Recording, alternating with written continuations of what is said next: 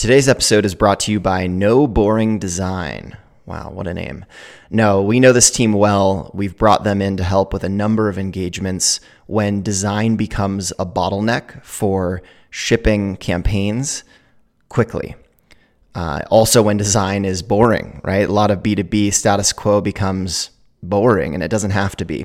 So we bring this team in, they level up the quality design, and they remove design as a bottleneck to ship campaigns, content, product marketing assets. You name it, if it needs a design and you're hung up on it, this team can help. Somehow they managed to do this. I think their price point starting out is $2,500 a month. Obviously goes up from there, but what a great resource. We've seen them firsthand do great work with Dropbox, Yelp, a number of our big clients they've been a part of. So check them out, noboringdesign.com. Noboringdesign.com. Welcome to Season 3 of Best in SaaS, where we talk through patterns and playbooks in the revenue sprint to $100 million in ARR and beyond with the industry's most accomplished executives, entrepreneurs, and investors. Season 3 is brought to you by ChargeBee. ChargeBee helps SaaS businesses of all sizes maximize their growth potential and revenue with a leading global subscription management platform that delivers fast time to value plus exceptional service and support. Learn more at chargebee.com.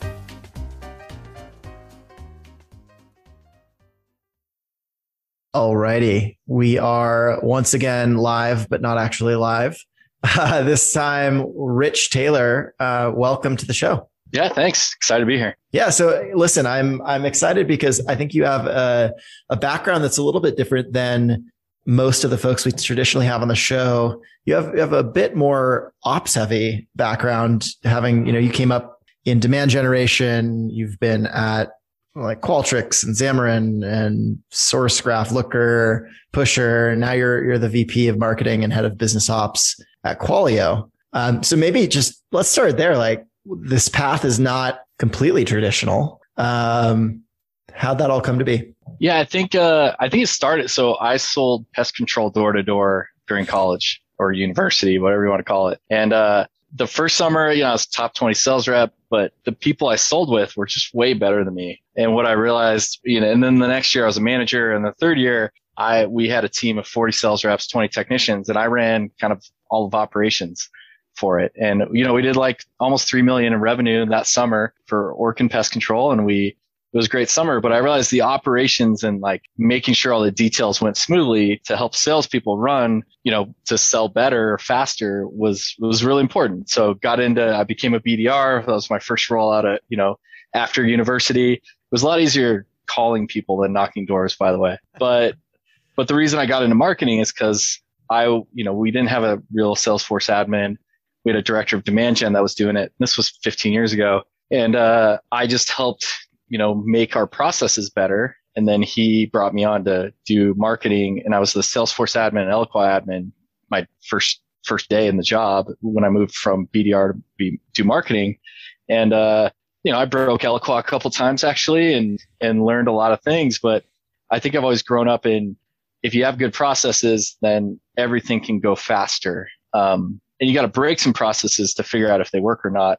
And so I kind of just came up through demand gen and marketing operations that way, and then had to learn product marketing and different things as I, became, a marketing leader that ran the whole ship. But yeah, it started real early in my career, in university, just realizing processes really help, that's how you help scale. There's a lot of heroics early in startups.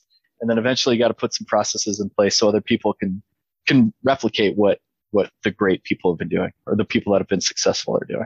I like that framing on heroics in the beginning, but then process after that. These are very different sides of the brain as a marketer, or being an operations oriented person and being someone who's deep in product marketing, for example. Yeah. And obviously like RevOps and DG on the other side of the house, probably more on the operations side of the house.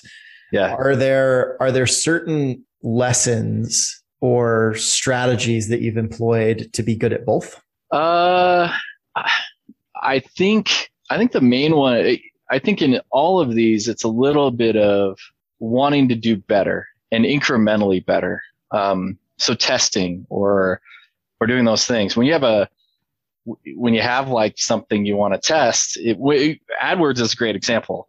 You got to test AdWords campaigns and those type of things often and figure out if they're working and then redo them.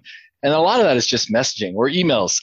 Your header, your subject line is the most important thing, and people don't test that enough probably. And they worry about the body, but if your subject line's terrible, nobody will open it, or who it's from. And so I think a lot of that is product marketing. You're thinking about the messaging and the delivery, but you're doing a more iterative process, where sometimes product marketing, it's you go off in a corner, you're really trying to think because you got to think through some stuff or brainstorm.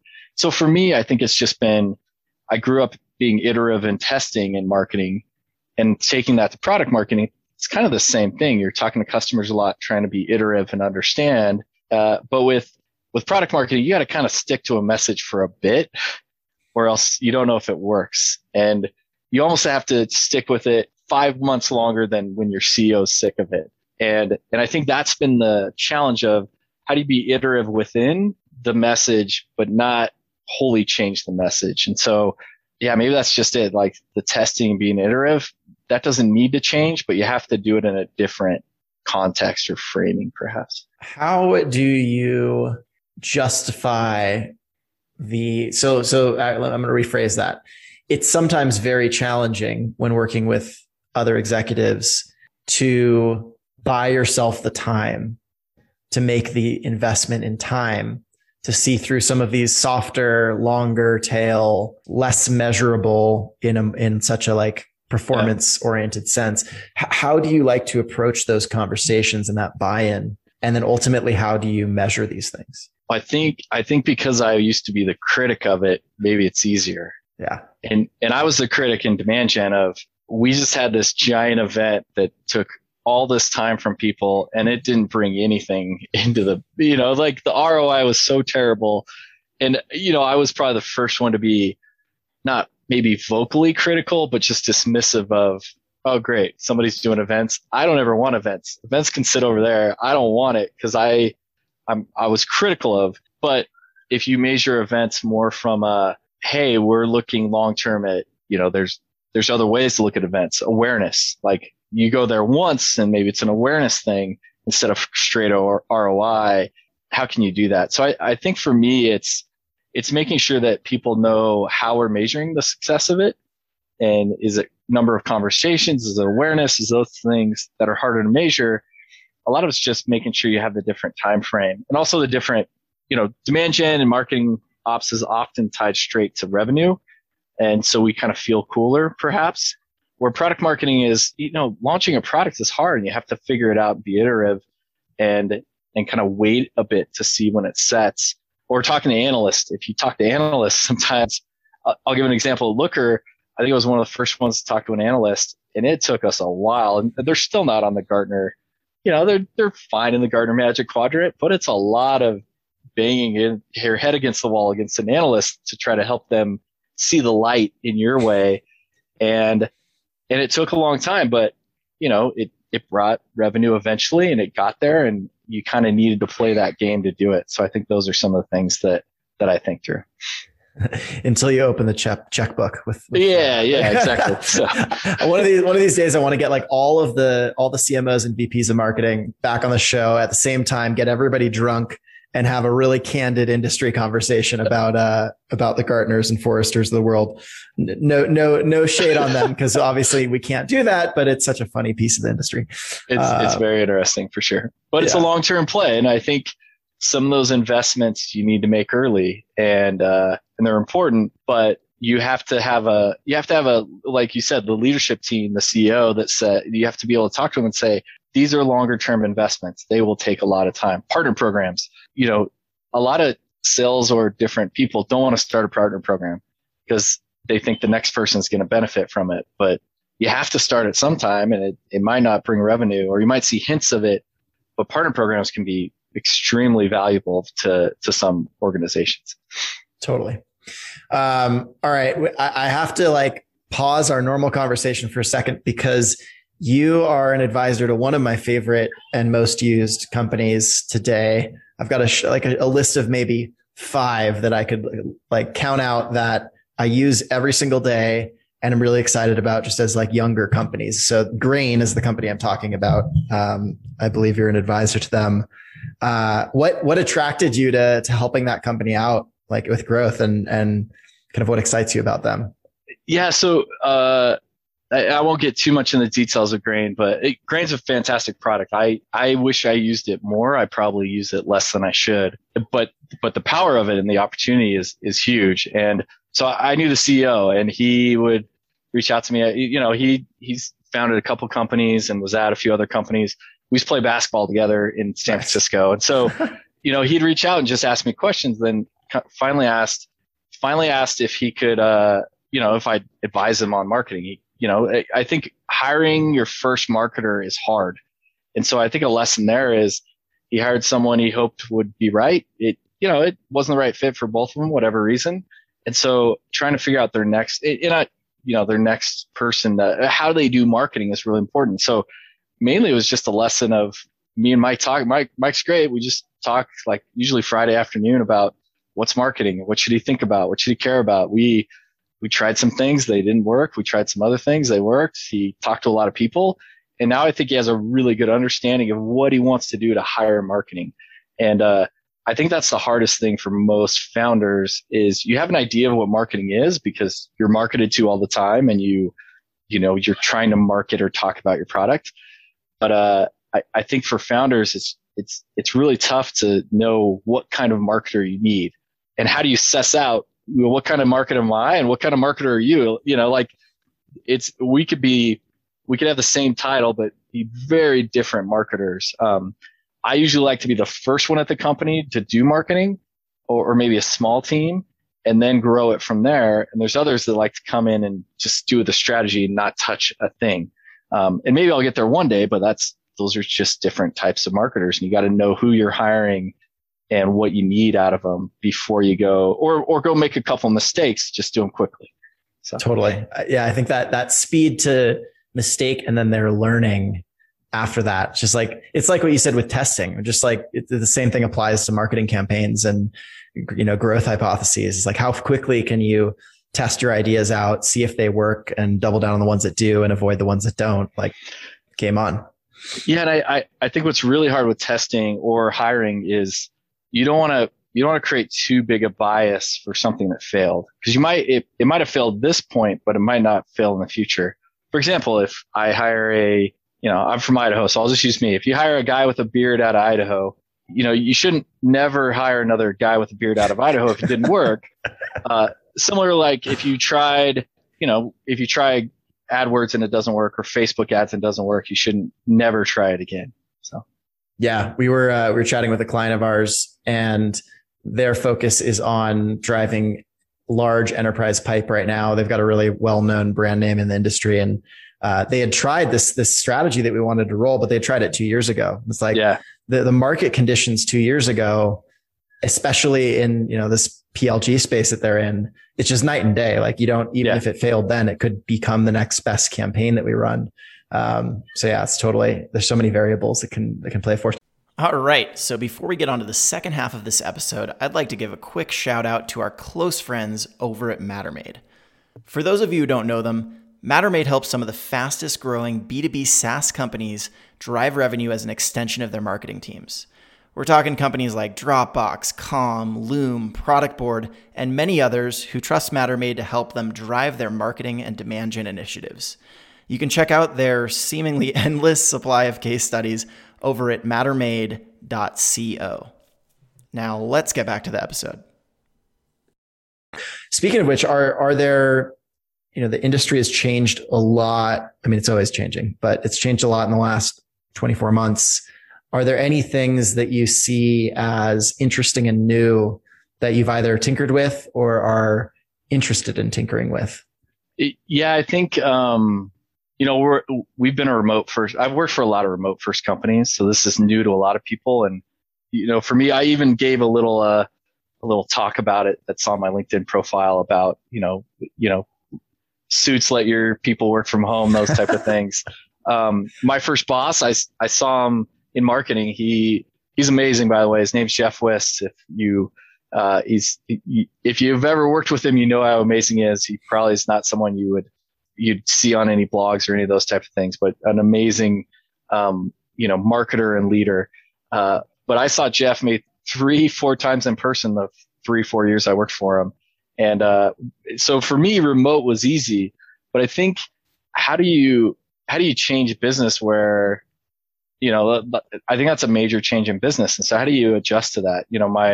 I've seen a lot of remote, conferences. People want to go back in the office. Like there's different brands of people. I'm somewhat of an introvert. So you try to get me to a dinner, pretty hard. Like you want me to talk to a few people on Zoom, maybe easy. So you got to figure out who your audience is and give them some options. So I think the optionality is going to be very important. And we've tried to work with that we've experimented with a few remote, conferences and those type of things and getting the right person on there. Or inside sales, do we really need enterprise salespeople to go into a building and talk to anyone? Like, is that going to be a weird thing for a long time? It might be, although there's probably enterprise sales reps that are hungry and want to go get those points again. I think that could be something that's changed. So those are a few like broad topics. I think remote is something we're going to have to really, it's not just unique anymore. It's everywhere. Everybody's got to figure out how do you do that. So that's one side. I think the other side of it, or another thing I'm thinking about is, just with, competition, I think I think branding is really important. So, how do you do that in a good way where I think branding is becoming more important. It's probably the last thing I thought about for a long time. At Xamarin, we had amazing designers. A lot of companies have had amazing designers, but I think design and flow or product-related growth are things that even if you're very, if you have a very sales-driven, sales-led approach, you have to figure out how to do some product-led growth and design, whether it's UX, UI, like the entire design of systems is really important, and how people get information and close. That's been happening for a while, but I think, Looker was a very sales, there wasn't really pricing. You had to get into and talk to a salesperson. We do the same thing at Qualio. It's working really well for us, but I think you have to figure out a way to, get product led growth and those type of things in there, whether it's just a lead source or those type of things, or else other companies are going to come in and crush you. So that's, I think, a very big thing that we're working on and our industry's behind on it, that we're trying to change. Yeah, it's interesting. The arc, I feel like it was, back in the day, brand was huge. And then brand got soft for people, and it was all about content. And then like HubSpot era happened, content had its moment. And of course I'm saying, had its moment. Because all these things remain important. But, like as far as what the industry was chasing, and then it was all about demand gen. And like, that's how marketing could prove their value to sales, was just hard numbers and DG in the most traditional sense. And now we're in this like resurgence of brand and PLG, which of course wraps in all of those other pieces as well. But it's just funny to see how the waves kind of move through the valley and the buzzwords come and go, but also truly the focus shifts. So, yeah, I mean, I think, I worked for probably one of the first directors of demand generation. And, so that's what I grew up in, is demand generation when it started. And then it was like growth hackers or growth marketers, or now it's PLG people, or there's ABM, still ABM people there. And I think for me, I studied economics, and then I switched to marketing late in my college career. And I think it still goes back to like marketing fundamentals are really important. And if you think about those and not the buzzwords, things are going to be all right. So I try to go back there quite often of, all right, product positioning, you can go the 4 P's of marketing, or now there's 5 C's. I don't know what there is, but, but if you look at the basics, it's how do you talk about yourselves? How does it look? Are you doing research on the customers, and how are you packaging it, and which pricing in there? And there you go. Like that's the fundamentals, and knowing your audience. I think that's number one, is who's your customer and how are you selling to them? Who cares what somebody else is doing? What do your customers want to do, and how do you approach there? And nothing else really matters. ABM could work for my company or not, but don't pigeonhole the trends in the brand if it doesn't work for your customer set or your prospects. So totally. Some of my favorite marketing leaders I've been on calls with them where, their team's deep in the weeds and we're going, everybody's talking, brainstorming back and forth. And then, the sage CMO steps in for a second. They're like, who are we talking to? Or like they just say something that sounds so obvious and it just refocuses everyone, right? It's like, it's the simple fundamentals that ultimately make all the difference. Yeah, agreed. And I think for me, it's, I was in a meeting one time and we were trying to do this campaign and the CEO's like, well, no, it's really important to do this like Gmail did and just roll it out really slow. And that exclusiveness is really important. And I thought, well, sure. This is one of Google's product line. This is our only product line. We don't, sure, exclusive is cool, but we're not in a space where we can't, like, customers have been waiting for this. We can't, like some of those things. And so I think comparing apples to oranges is something that I always try to say, great, that might work for them. I surf. So if you try to sell me, and I'm pretty new, I've been doing it a few years, but if you try to tell me that kite surfing is cooler than what I do, it might be, but you're not going to convince me to go kite surf all of a sudden, because that's not what I do. And I don't want to get into it. Like I want to do what I do, and that's okay. And so are you making a major change shift on their mentality? Or when you're selling to marketers, I think there's a lot of that, like ABM solves all your problems. No, it doesn't. Like it might solve one problem for one set, but if my customers don't care about that, or if there's not a big, thing, then that's really important. So yeah, I think you're right. That can you back it up and look at the whole picture and then go back down? There's good to brainstorming, but will it work for us? Sure. I think that's another thing I care a lot about is I never want to say no to my team. If they say, hey, we should try this. Sure. Try it. But figure out a time when you can stop and look back and say, did it work or not, type thing. Man, kite surfing scares the shit out of me. Whenever I see those people out by the Golden Gate, just like flying, it's like, it's ripping like 20 knots and they're just 60 feet up in the air. It scares the shit out of me. Yeah, it's amazing. And I think if I was a different time in my life or whatever, maybe I'd do it. But for me, there's a whole thing. Like that's a set of people. And this brought up because it got brought up on a call today where somebody's like, oh, I kite surf. And I'm like, great. I surf a way different way, but we can talk about surfing if you want, but I think you're right. It's something that, to me, that's nuts. To other people, that's all they can think about is how do I get into it? And so knowing that audience is really important and not trying to pigeonhole everybody into one thing is hard because, that's what marketing MarTech is doing to us. So as we wrap this thing up, I'm curious who some of the folks who have been influential in your career thus far are, whether they're mentors or friends. Yeah, I think the one I mentioned was Jeff Wist. He was my first marketing boss. He was amazing.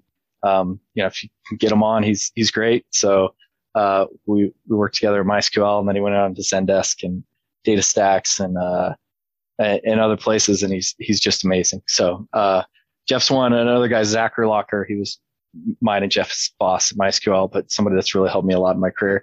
The other one that's weird is I have 3 younger brothers, and we have our own Slack channel. My mom doesn't text me; we Slack each other, and so we have a Just Brothers channel, and my one brother, he works as a VP of growth for another company. So I'm really fortunate to have brothers that I can just, ping different things off. And we all work in tech. One works for he does finance in a big company, big Fortune 500 company. The other one does quality assurance for, a gaming company. And so I'm really fortunate just to have some brothers that I can, talk to about almost anything, and a lot of good friends that I've met over the years and can just, hey, does this sound crazy? And they can come back to me and kind of be those peers. So I think that's really important. And if you don't have those, like find some. I'll be anybody's. I'll talk to anybody. Like if you need a peer, like let's talk. So I think that's really important, is to have some other peers going through similar things.